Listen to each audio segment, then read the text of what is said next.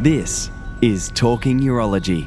We're talking urology with Declan Murphy. He is urologist and director of genitourinary cancers at Peter MacCallum, and he's very kindly stepped in as Prokar Dasgupta, who unfortunately we couldn't catch, but gave an excellent talk on the trials and tribulations of robotic surgery trials. So Declan, can you cover some of the things that Prokar mentioned yesterday? I think Prokar, as an academic and an editor-in-chief of the BJUI, of course, has a perspective on how we conduct these trials. But of course, personally himself, he has conducted a number of randomized trials in robotic surgery, cystectomy in particular.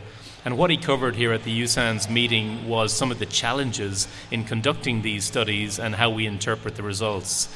And referring to the Yaxley study in Brisbane, which of course has been one of the most landmark studies we've had in robotic surgery, he reflected on some of the achievements, first of all, in just completing this study. And I think that's very, very important, Joseph. He was very complimentary to Frank Gardner and John Yaxley and Jeff Coughlin and team for completing this study. It's a huge achievement to fully accrue this study and read it out.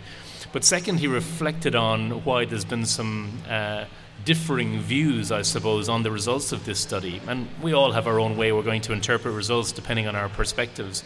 But he did circle around and talk about the whole premise for randomized trials in surgery and why we have some challenges in reading these out.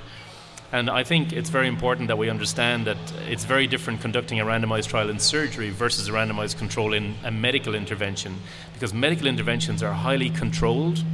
We understand that these medications we use are very standardized and the way in which they're dosed in various centers.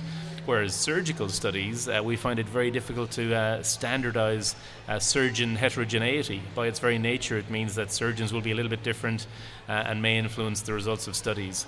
So I think that's what he was reflecting on, wondering whether a randomized study is the correct way to evaluate surgical technique. And he made a really good point. 15 years ago, he said he was an ardent supporter of robot and how it was vastly superior, and he talked about his humbling experience over the next 15 years of realising that maybe he could have jumped the gun a bit regarding its superiority. Yes, and Frank Gardner also from the floor, who was at the session, of course, talked about the truth.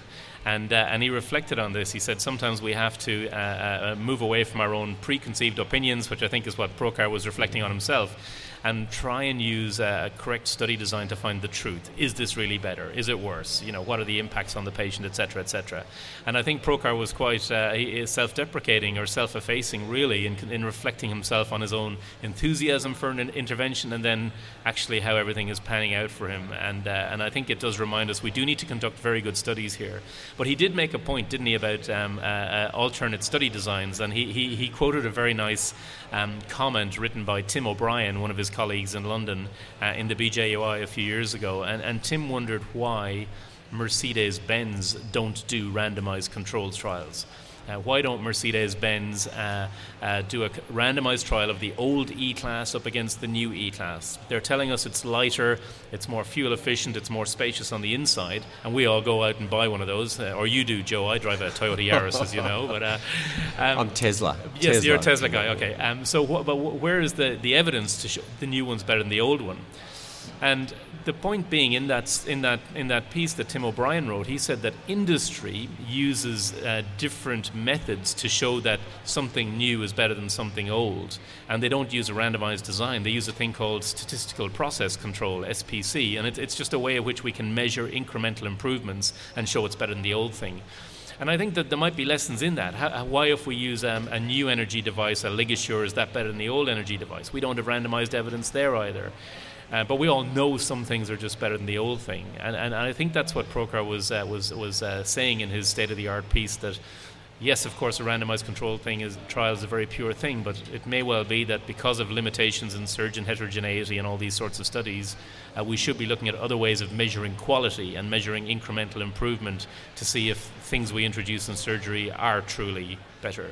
Absolutely. And the robot's here to stay. We're not going backwards. And I think that's one of the good things to come out of this study. We've always looked for a superiority, but it's not inferior. We enjoy using it. It helps. And Frank raised a really good point at the end, I thought, in the question time, where he said, if we come out saying that this is the gold standard, are we putting second or third world countries under pressure feel that they need to buy what is an expensive technology.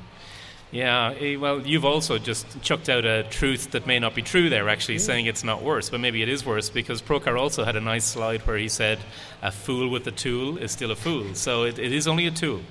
And it is important we don't get distracted by these types of technologies, thinking it can compensate for perhaps lack of training or lack of experience, etc., etc. And I think that's something Frank would feel strongly about as well. You know, it is a tool, you know, and we must focus on surgical quality and training and experience in certain disease areas and make sure that they are valued very highly. And then tools we use to perhaps have incremental gains, like the robot, I would argue, may help with that, but won't compensate for poor training or poor quality.